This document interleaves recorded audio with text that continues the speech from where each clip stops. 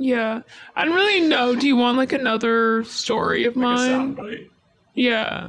Yeah. Well, maybe you could talk a little bit about Should I talk that tampon story? That tampon story is really funny, actually. To me. what is it? When I had sex and I thought I had a tampon in, but I actually didn't.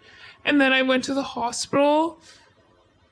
Well, I was at my parents' house and I was like, didn't I have my period? And I was like, Okay, oh get my close to god. the mic and tell me. Okay, I was like at my parents' house and I was like, oh my god. And I went to the bathroom and then I was like, did I have sex with someone last night? Oh, so bad. But then I was like, oh my god. But you don't. I did. No, I was like, I did. But like, did I ever take out my tampon? Because at this time, I like really started to wear tampons. I never really did. So it's really aware that I was wearing a tampon or something. Whatever. And then it really, really freaked me out. And I was with my parents. And then I was in the bathroom. And I literally barged out of the bathroom being like, Dad, I have to go now. I'm going to take the train. I have to go to the hospital. And like, weirdly, my dad, like, this is probably the reason why I remember this memory. Because he took it. He, like, the way he handled the situation was like so weird. But he was like, okay, I'm really proud of you that you know that you have something wrong with you and you're going to go to the hospital. I swear. And I was like, okay. And so I took the train. I swear that happened because I took the train by myself back to the city and I was like with my friend Emily and I was like, oh my god, there's a tampon stuck in me and I think I'm gonna die. And she was like, I'm gonna hospital with you. She was like, but I'm really tired, like let's go in the morning. And I was like, okay, we'll go in the morning. And we woke up at like 7 in the morning, went to that like hospital, like the general hospital, like Dundas and Bathurst, and then waited for actually really not that long.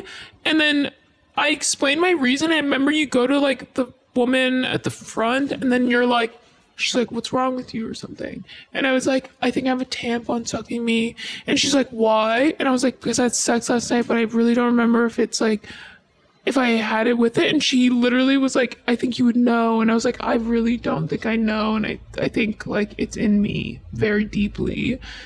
And she was like, okay. And like wrote down the thing. And I actually still have like the papers to her where it says, patient thinks that tampon is stuck in her after intercourse. And it literally has a ... in the pink paper, I swear to God. Why would there be a tampon?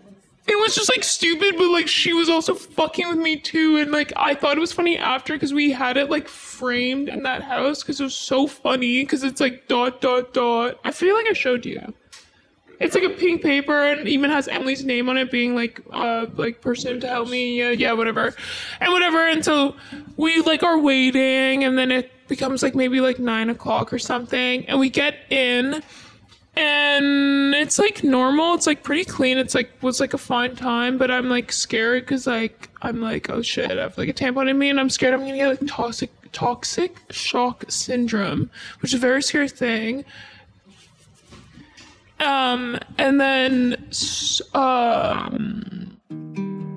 I go into like this room and I'm in a hospital gown and I'm like, oh, wow, this is very, very real. And I like wonder if I'm gonna like die or, be very like injured from this situation.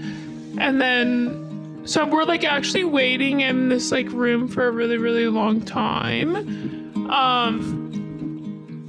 We're in this room for a really long time. And then finally this nurse comes in and she's like so sweet. And she's like, you're gonna be fine. Like, it's okay. And she's like, touching my arm. And she's like, doctor's gonna be here like really, really soon. And it's a woman, so it's okay. You're gonna be okay. And I'm like, that's so nice. Thank you so much. And Emily's like in the room with me. My friend Emily's in the room with me. And then, whatever. So then the doctor comes in and she's like very fucking serious. And then she's also young, but she's really serious. And she's like, is this your friend? And I was like, yes. And she's like, what's your name? And Emily's like, Emily or something. And then she's like, can you like watch, like step outside and like be a watch? Like basically being like, can you like look out? And Emily literally looks at me with like wide eyes and she's like, what the fuck? And she's like, okay, I will, and leaves this like whatever the curtain room and like is like being like a watch, as if I'm like there's like fucking people coming to like kill me or something. And like she comes with her clipboard beside me. She's like, are you okay? Blah, blah, blah. And like I tell her what happened. She's like, yes, I heard. And she's like, well, right now there's UFT students who are learning about the pelvis currently, and they're like doing some sort of fucking class. And she's like, is it okay like if like I bring a student in to like just like learn like what's happening, and like they may like also like if I like they might like do something, but like I'll like teach them, like it's just like for the purpose of that because that's happening, whatever, blah blah blah. But I don't even like care. And like I was like, just like fucking get this tampon out of me. I don't give a fuck. And I didn't say that. I was just like, yeah, whatever. But in my head, I was like, I don't really care what you have to say. Like, I've been waiting for you and you just need to like fucking help me. And then, so she goes and leaves for like a few seconds and then comes back.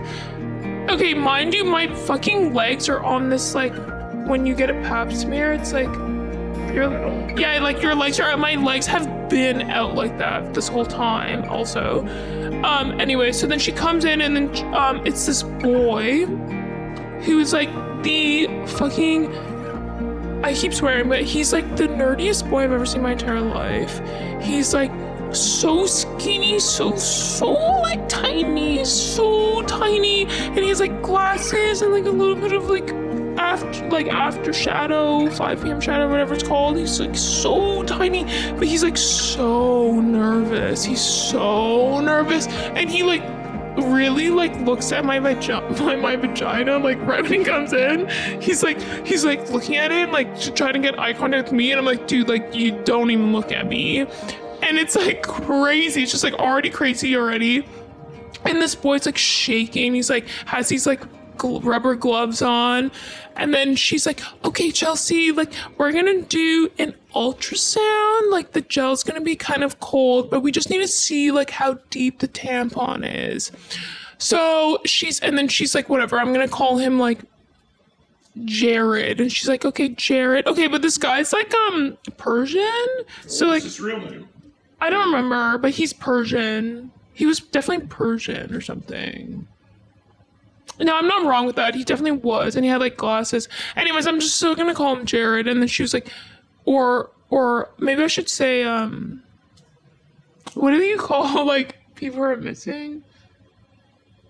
Like Jane Doe. So this is like John Doe. So I'm like John, whatever. John is like, she's like, John, like, do you want to like try to do this ultrasound, like whatever. She's like teaching him, but I'm still like whatever there. And then there's like this nurse who's like kind of the same age as me, who's like also maybe a student, but she's like being very sympathetic to me, and she like knows how fucking awkward this is, because I guess she knows what's going to happen, but I don't. And she's like looking at me with these like doe eyes, being like, it's gonna be okay. And all I'm thinking about is like, get this fucking tampon out of me and let me fucking go home and whatever. This is so fucked. And meanwhile, I will say, like, maybe I should say this after, I'm gonna say it now. Meanwhile, this is happening. Emily's outside keeping watch, quote unquote, but she's actually like having an awkward situation where there's this boy across from her sitting named like Fox or something that she matched on Tinder the night before, who's like in an IV. Fox? Yeah, but Emily matched with him on Tinder. I knew this guy named Fox. Yeah, and like she left the room, and what happened was my life was happening like that, and Emily's life, she confronted this like Tinder guy that she just matched with last night, and I guess like had such a crazy night that he was like stuck to an IV just sitting there, and they were like, oh hi. So Emily's like chatting up this like Tinder boy from last night, even though she's supposed to like fucking keep watch or something. So that's just like interesting that like Fox. Blonde, No. big lips. Okay, true. Well, then it's like a different person. But then like that was happening. So I thought Emily was just like bored out of her mind. Whatever. I actually wasn't really thinking about her because I was like, this is crazy. But she's doing that. And then, the story's like so goddamn long, but the end of it, what happens is that like, she's like, I don't see a tampon in the ultrasound. Like, we're just gonna have to like feel inside and see what's going on. And so she asks like John to then practice on me, and like the way he like was so nervous, and the way this like other nurse was like looking at me being like, it's gonna be okay, like literally it's like the storyline to Handmaiden.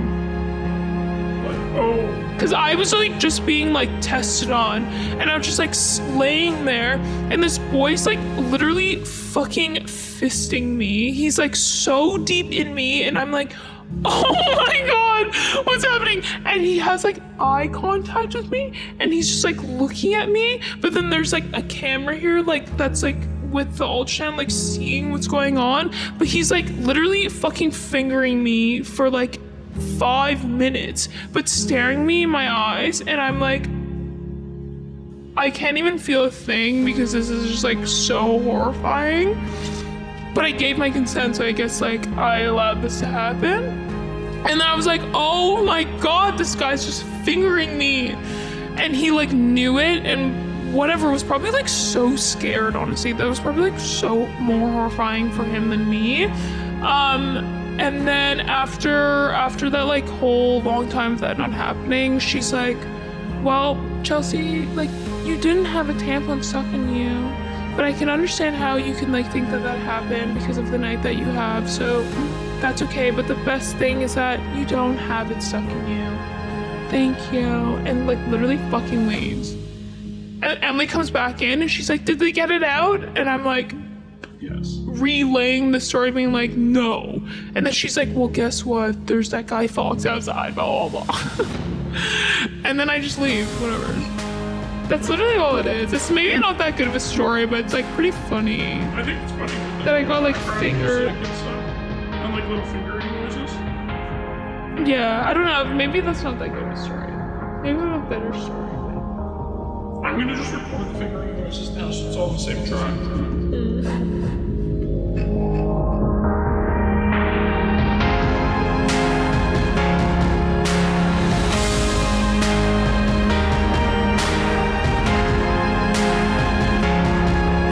Thank you for listening.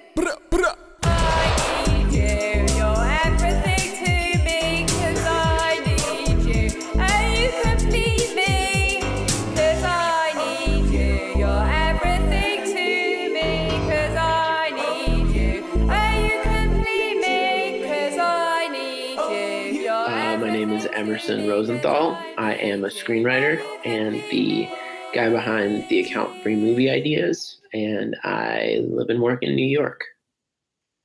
Cool. And how are you doing today? Yeah, really good. Got some writing done this morning. Gonna do some more writing this afternoon. Probably gonna make a video with Lauren Servideo, who is my girl and my partner and my fiance. And, Oh, wow. Congratulations. Thank you. And it's going to be really funny, we hope. I have two questions, actually. Can I ask, like, how you proposed marriage? Yeah, it was Valentine's Day, and I did it first thing in the morning, sort of just got right out of bed. Yeah. And grabbed the ring and did it. Did you? Our parents were like, we were on vacation down in Miami together.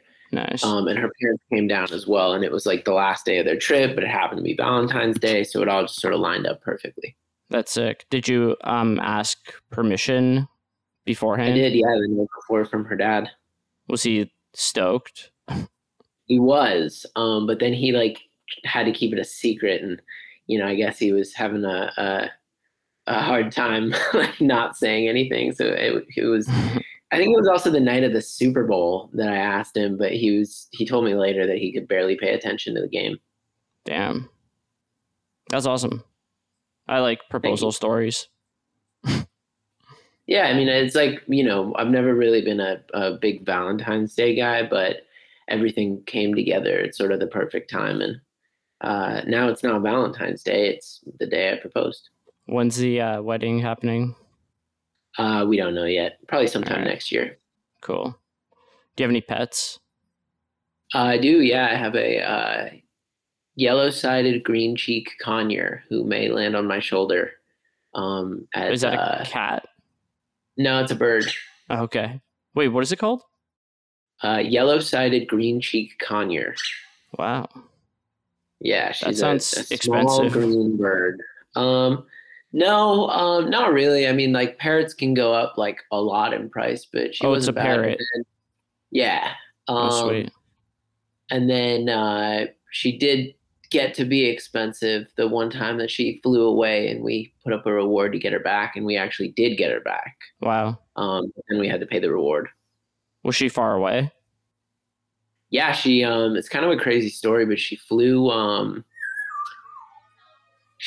out, or actually she chewed her way out of a screen door that was like the only, plastic screen at the house. It was just kind of like, didn't think about it because it was sort of a crisis time. We were out of town and she was staying with Lauren's parents, and she chewed her way out while everybody was like dealing with the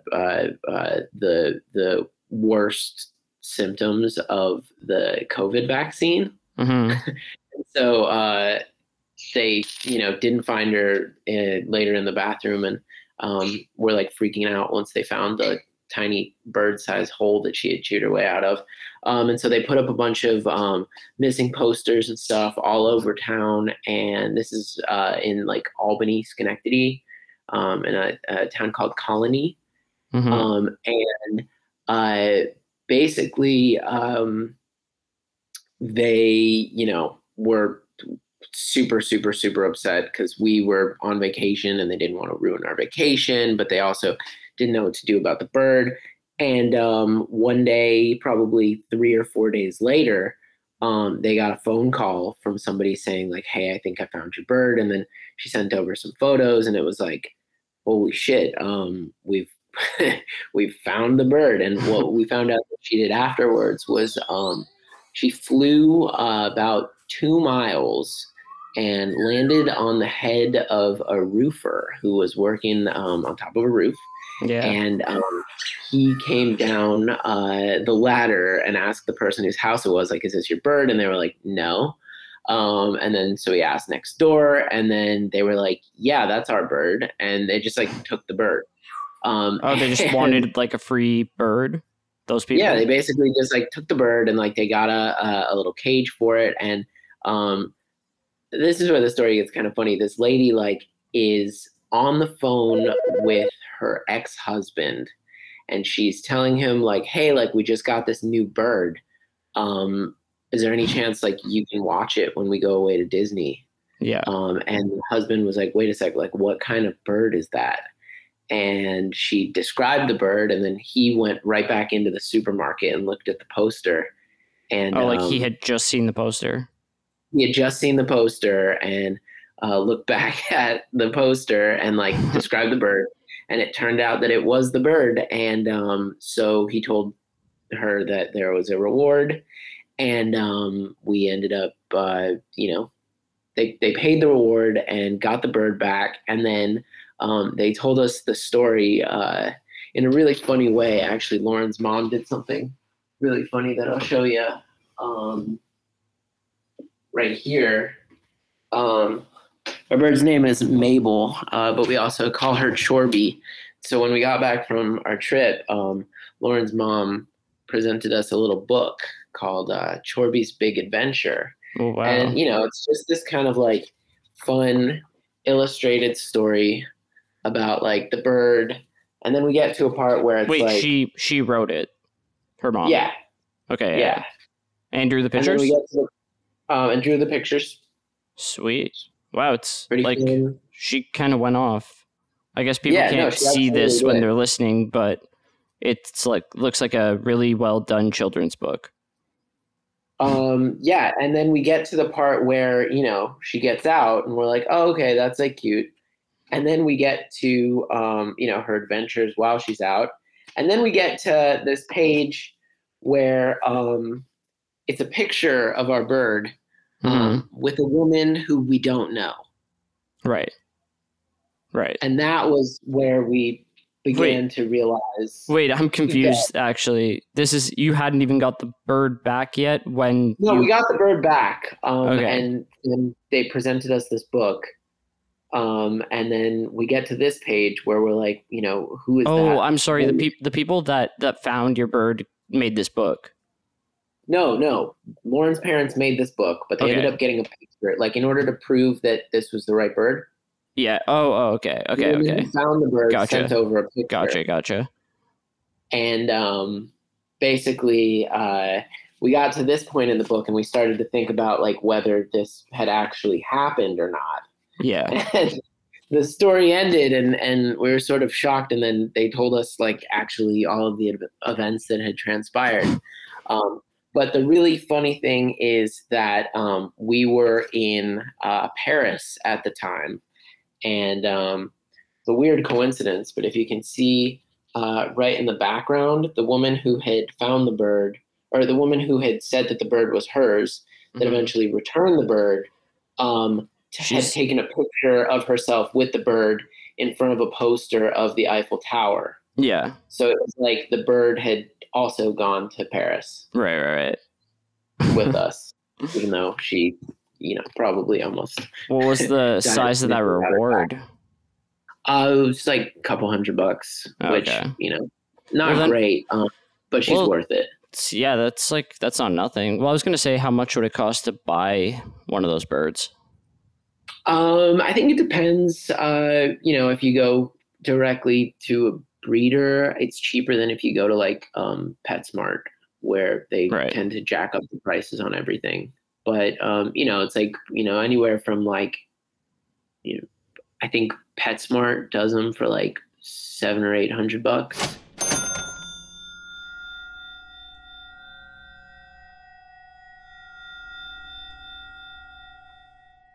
Oh, that's more than I was expecting.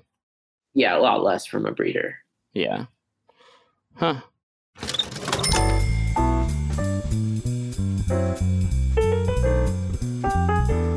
They used to make fun of me. They used to always say, they'd be like, you could take Dave out of Indiana, but you can't take the Indiana out of Dave. Because we had employees in Washington, D.C. and stuff like that. I'm like, what do you guys mean by that? And they were like, well, you're the digital cowboy.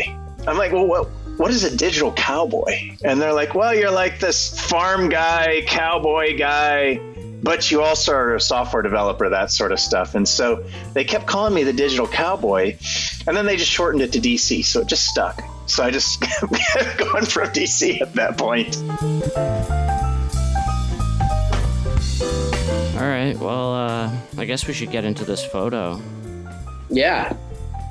In keeping with the theme of my work, right?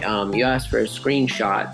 And all my free movie ideas are screenshots. Oh yeah, I was gonna say like just for anyone who doesn't know the Instagram account, if you want. Well, I guess you're about to do that anyway. Like, give a rundown of it. What it actually is. So yeah, I while I'm screenwriting, I get ideas for other stuff that maybe I can't get to in time, because I think it's good to really like focus on one thing at a time and like one aspect of it, like, so you could do like one, be writing a script and be writing a treatment of something else, but I wouldn't recommend like writing on two scripts at once. Just like gets muddy and blurry for me. And so one of the ways that I maintain being creative when I'm doing the execution side of writing is by generating movie ideas and giving them away for free on an Instagram account called Free Movie Ideas. And so they go into my notes app on my phone, and then I screenshot them, and then I post them on Instagram.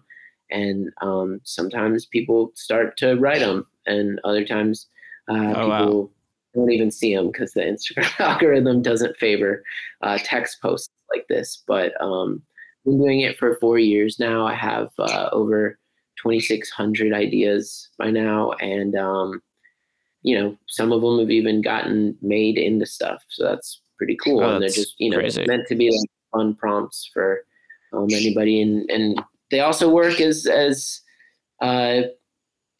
movies from just ideas, where like you read the idea and then you just kind of imagine what that movie might be like inside your head, and that's sometimes that's what it's going to be. It's good enough.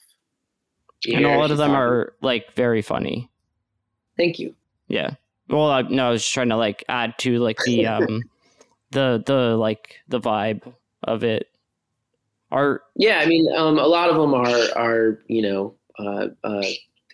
for comedies. But then some of them are like well, when I only found your account recently, and then I kind of thought they were all like meant to be funny, but then I like started to realize that like I was only just interpreting them that way, like because it's Instagram and it's kind of like I don't know, something about it is like lighthearted, right? But then like when you start to actually think about if this was a movie, like this is probably just like something about like movies in general, but like something that's like funny could also just be super dark too. Like a lot of them seem like they could be really dark.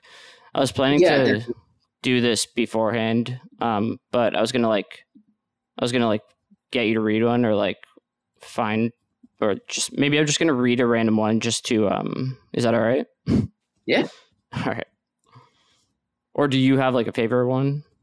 Well, what I was gonna do for my photo is okay. Let's do that.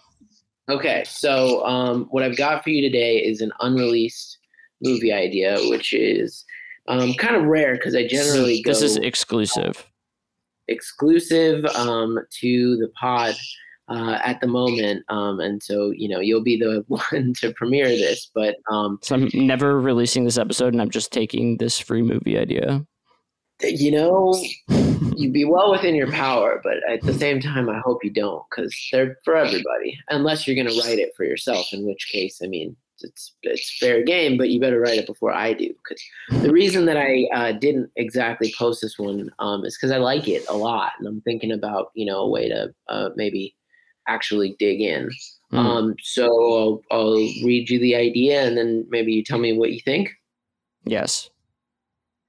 Okay, so it's created June 29th, 2022 at 3:35 p.m. when my phone was probably at like 5% battery, which is sort of a running theme because I don't know. I actually noticed that like scrolling through the account that your phone's dead a lot. Yeah, I just it's just how it is. I've never I don't know cared that much about phone livelihood. Yeah. But it's weird because it like stresses people out, which I think is funny, but I think it just sort of adds to like how these ideas will sort of come at any moment, and it doesn't matter if it's opportune or not. There have definitely been moments where I've like been writing an idea and suddenly it's died, and moments where I've been trying to post an idea and suddenly it's died. And luckily I don't think I lost too much work that way, but this one was probably at like 5% when inspiration struck.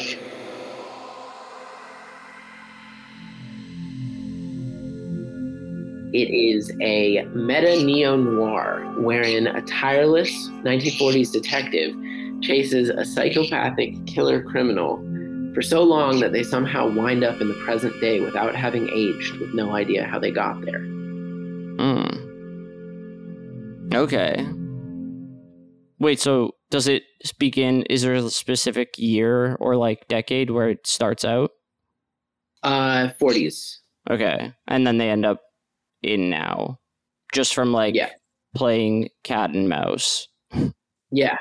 But somehow, they haven't aged. And what I really like about it is that it, is a way to sort of translate the classic noir detective tropes to today, but then explore how stuff like crime and policing have evolved. And there's there's one particularly good example of this working that I love, which is this movie, The Long Goodbye. There's a long goodbye, and it happens every day when some passerby invites your eye to come her way. And there's some theory about the movie The Long Goodbye, which is, based on a Raymond Chandler story. But the Robert Altman movie from the 70s is set in the 70s and stars Elliot Gould as Philip Marlowe. But at the very beginning of the movie, he wakes up from what appears to have been a fitful slumber, and some people have interpreted it as being, the 1940s detective or the early century detective Philip Marlowe, when the books were written, waking up in a new era. And a lot of the movie has to do with his sort of incompatibility with modern times, where he's too honest and he's too trusting, and he's wearing a suit that doesn't exactly match the colorful sort of post-hippie wardrobe and flowiness that everybody is in. And it's really, really great because he's just a man who's out of his time, and when he actually becomes out of time to solve the mystery, everything really comes together. And I don't think that this is exactly what they planned for the movie to be, and it's a lot more subtle, of course, than my version of this as an idea, because it's more of an interpretation than an actual story rule. But using it as a jumping off point, I feel like the way that you take them out of the story in this sort of endless cat and mouse game, it's almost like a Paul Auster type existential, endless but modern struggle between these two opposing forces would be really interesting to see set against the moment we're currently living in, where I think it would be a great place to see what's changed about crime, right? Are people really more violent? Are the reasons for getting into crime any different than they were during the post-war period? And then I also think that there's certain elements that are very much the same, including some of the brutality that detectives and crime fighters, or alleged crime fighters, will resort to in order to get their man. And also how certain things like detective work, right? So I was going to say, the internet, etc. Right.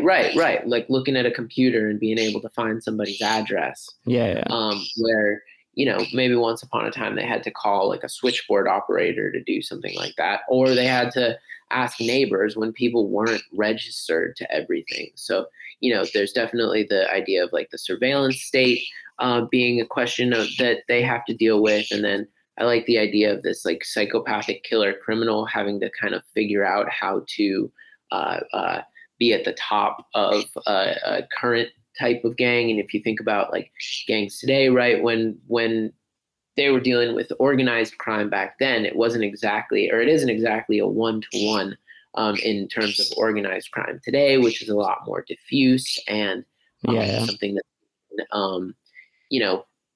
engineered in various ways, and in many ways in cahoots with the authorities in this sort of endless cat and mouse game. You can look to the war on drugs for an example of, and that's where I really like the framework of this just classic good guy versus bad guy, light versus dark, almost spy versus spy element of the idea going forward. It would be cool too if then towards the end of the movie, then they go into the future also, and now we're just making stuff up about what catching criminal would be in the year 2050 or whatever. So I love that. Yeah, and then I was kind of thinking too, like I could really see a movie like that ending up like not only did they like travel forward in time, but then like somehow by the very end they're back where they started. You know what I'm saying? Totally making it like cyclical cool. like that. That's that, and that would definitely be in line with the sort of Paul Auster element of like the story doesn't end, but rather begins again somewhere that it started. And yeah, I mean, I obviously like haven't come up with too much. You know, I don't know about the characters, and of course, that sort of specificity is what makes a good character. Yeah. Whether he's brutal or he's honest, and suddenly has to face that music of needing to be brutal and dishonest, and suddenly the criminal who is already brutal and dishonest finds himself in a kind of criminal paradise, but at the same time lacking some of the freedoms that he experienced and some of the like wildness that he experienced back in the day when this stuff was still somewhat cutting edge. But I do feel like the cops and robbers story is just a very, very, very old one. And so to your point about like showing it in the future and then bringing it back to the past again, it absolutely works because this story could be endless. Well, I was going to say too, like, are you imagining this is going down in a way where it's like it starts off as the 40s and then we're like traveling through each decade, or are they just in the 40s and then suddenly in the present day and we're skipping everything in between? I'd like to skip everything in between. Yeah, I was going to say skip. Sake of like expediency, and also sort of keep in line with the long goodbye idea, which is that he just like wakes up one day and it's the year 1970 something. And then like, suddenly he just has to like be there trying to keep his cool. And I think, if you went to sleep in the 40s or, you started running in the 40s, like nowhere, and you kept on running after somebody, it's like void, and somehow when you got to the other side of this wormhole, it was 2022, you'd certainly be in for the shock of your life.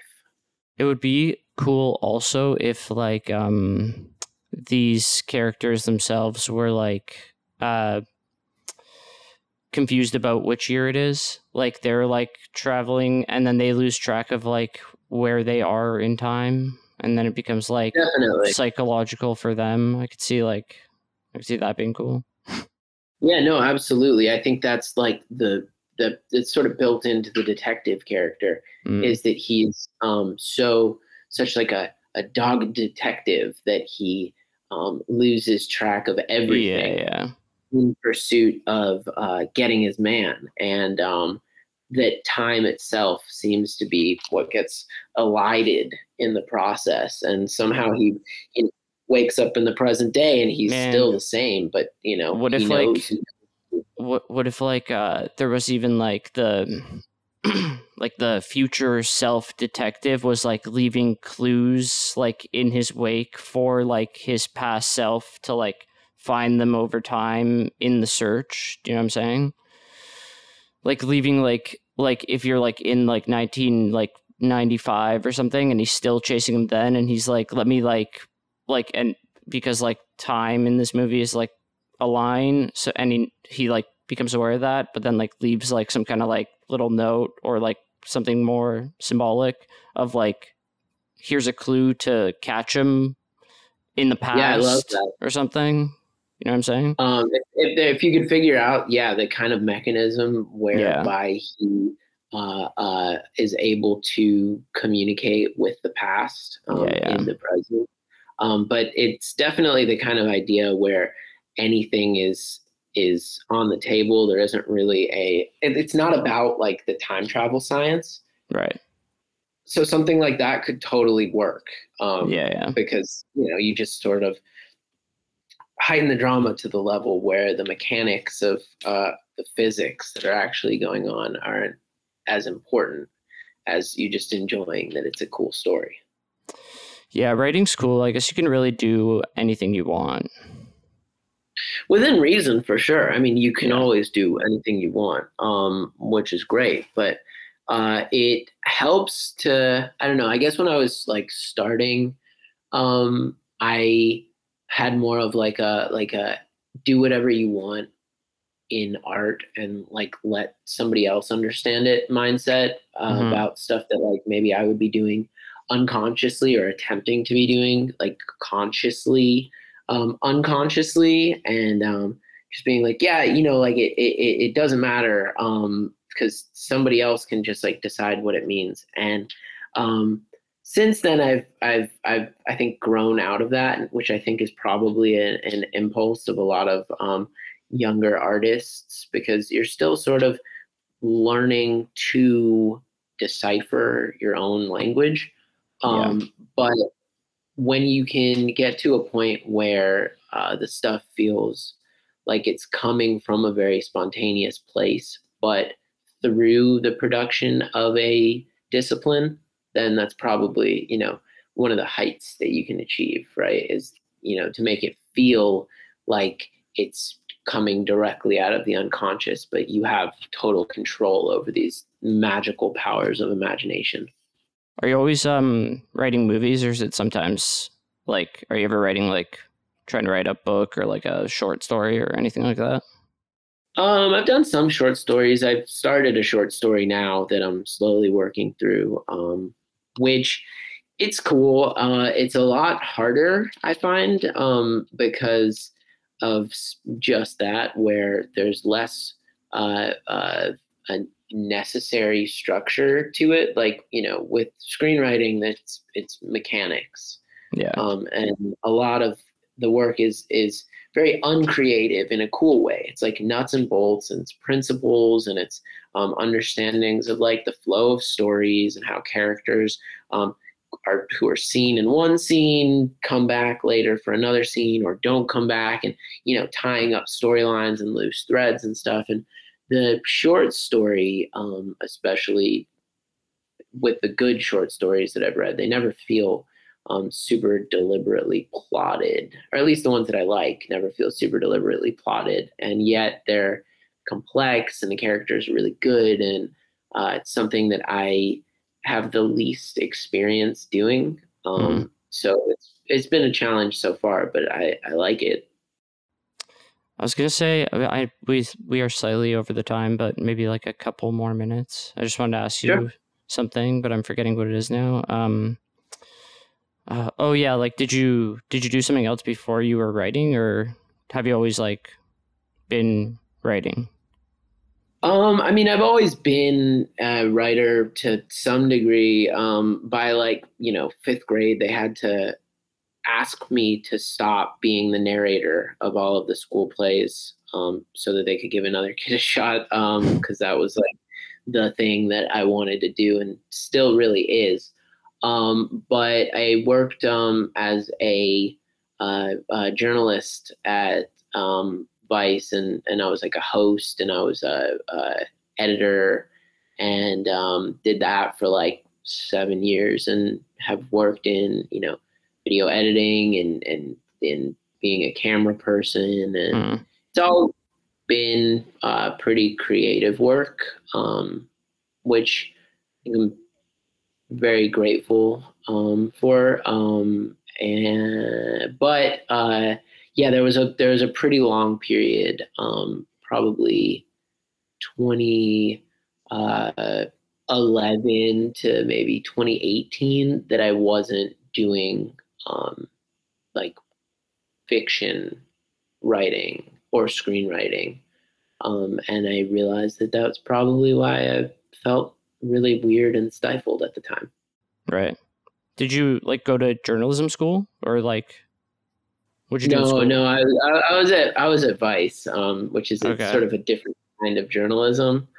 Right. No journalism experience required. Was it like awful working there, or was it kind of chill? I got its ups and downs. I mean, there was difficulty with the way that the company itself was set up more than any issues with any of the people. In fact, I love and, still talk to and still even work with a lot of people that I met there, which was really cool. And one great thing was that, they would give sort of unheard of opportunities to very young, often very unqualified people like myself, where, I was still in college and hosting like a 3-part documentary series on water rights in the United States. And, I was not like you started out as an intern or something. Yeah, I started out as an intern, and by like the next year was like doing real journalist stuff, or like as real enough as I could sort of LARP it, and that was totally cool and fun. And I think that a lot of the work that got done was cool. And another thing is that there's just so many things that you can do at a place like that, which is exciting if you want to, or if you're in a place, especially like I was, where you're like not exactly sure what it is you should be doing and want to just like get a lot of hands-on experience doing a lot of different stuff. I'm thinking about like a free movie idea where like a 20-year-old guy gets a internship at Vice, and it's like 2009, and that's kind of the premise. Yeah, it's definitely that would probably I'd watch that. An even wilder time than when I started. There's somebody who wrote I think there's like 1 or 2 screenplays about what Vice was like when it was getting started. And the problem is that they're written from the outside. They're written from the perspective of somebody who didn't actually work there. But I will say in one of them, or in at least one of them, there's a character whose name is Emerson, not related to me, but I was still like, they must have seen something those that I worked on and videos. able to like grab the name. And ultimately, yeah, I definitely think it would be like a really great thing to see, but it's also a bit of like a niche thing because, I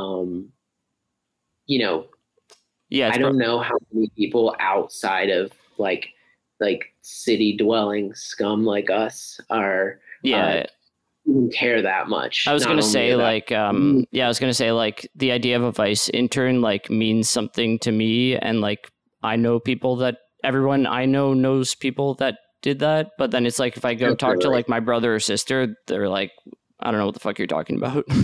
Exactly. And that's where, it doesn't quite justify the expense unless you could somehow make the experience feel, sort of like the universal experience of a young person, which, I mean, a lot of young people do know about it, but it's a question of like whether or not they care about it. And that's what's ultimately going to get somebody to go to a movie theater for some type of realistic story about, sex and rock and roll. I was kind of just imagining like this same idea, but it's like working at American Apparel at the same time. And then it's like suddenly this is like a really not good YouTube video that someone made rather than a full movie.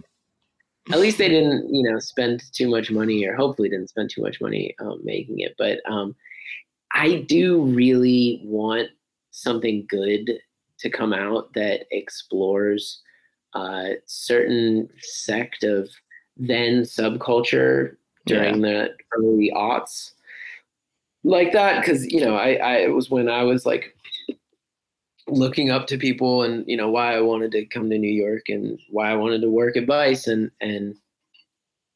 try and hang out with Karen O and the Strokes and wear skinny jeans and ironic graphic t-shirts and just be like some totally cool nonplussed hipster, which I still do think looks really cool. And sort of with the revival of indie sleaze or whatever they're calling it on the web, right? Like the interest is there. But I think finding the sort of right story to get into where all that stuff can be like a really fun and authentic backdrop to a really good story seems really exciting versus like a story that is specifically about that stuff, which is where I'm like, at the end of the day, you know, young people have been getting fucked up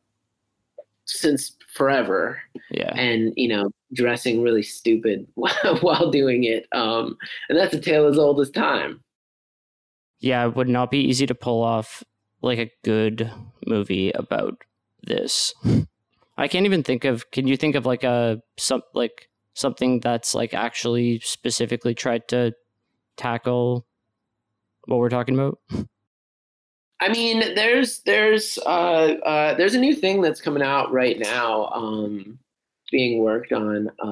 It's an Apple TV series called City on Fire, which is like a detective crime drama set in New York City in 2003.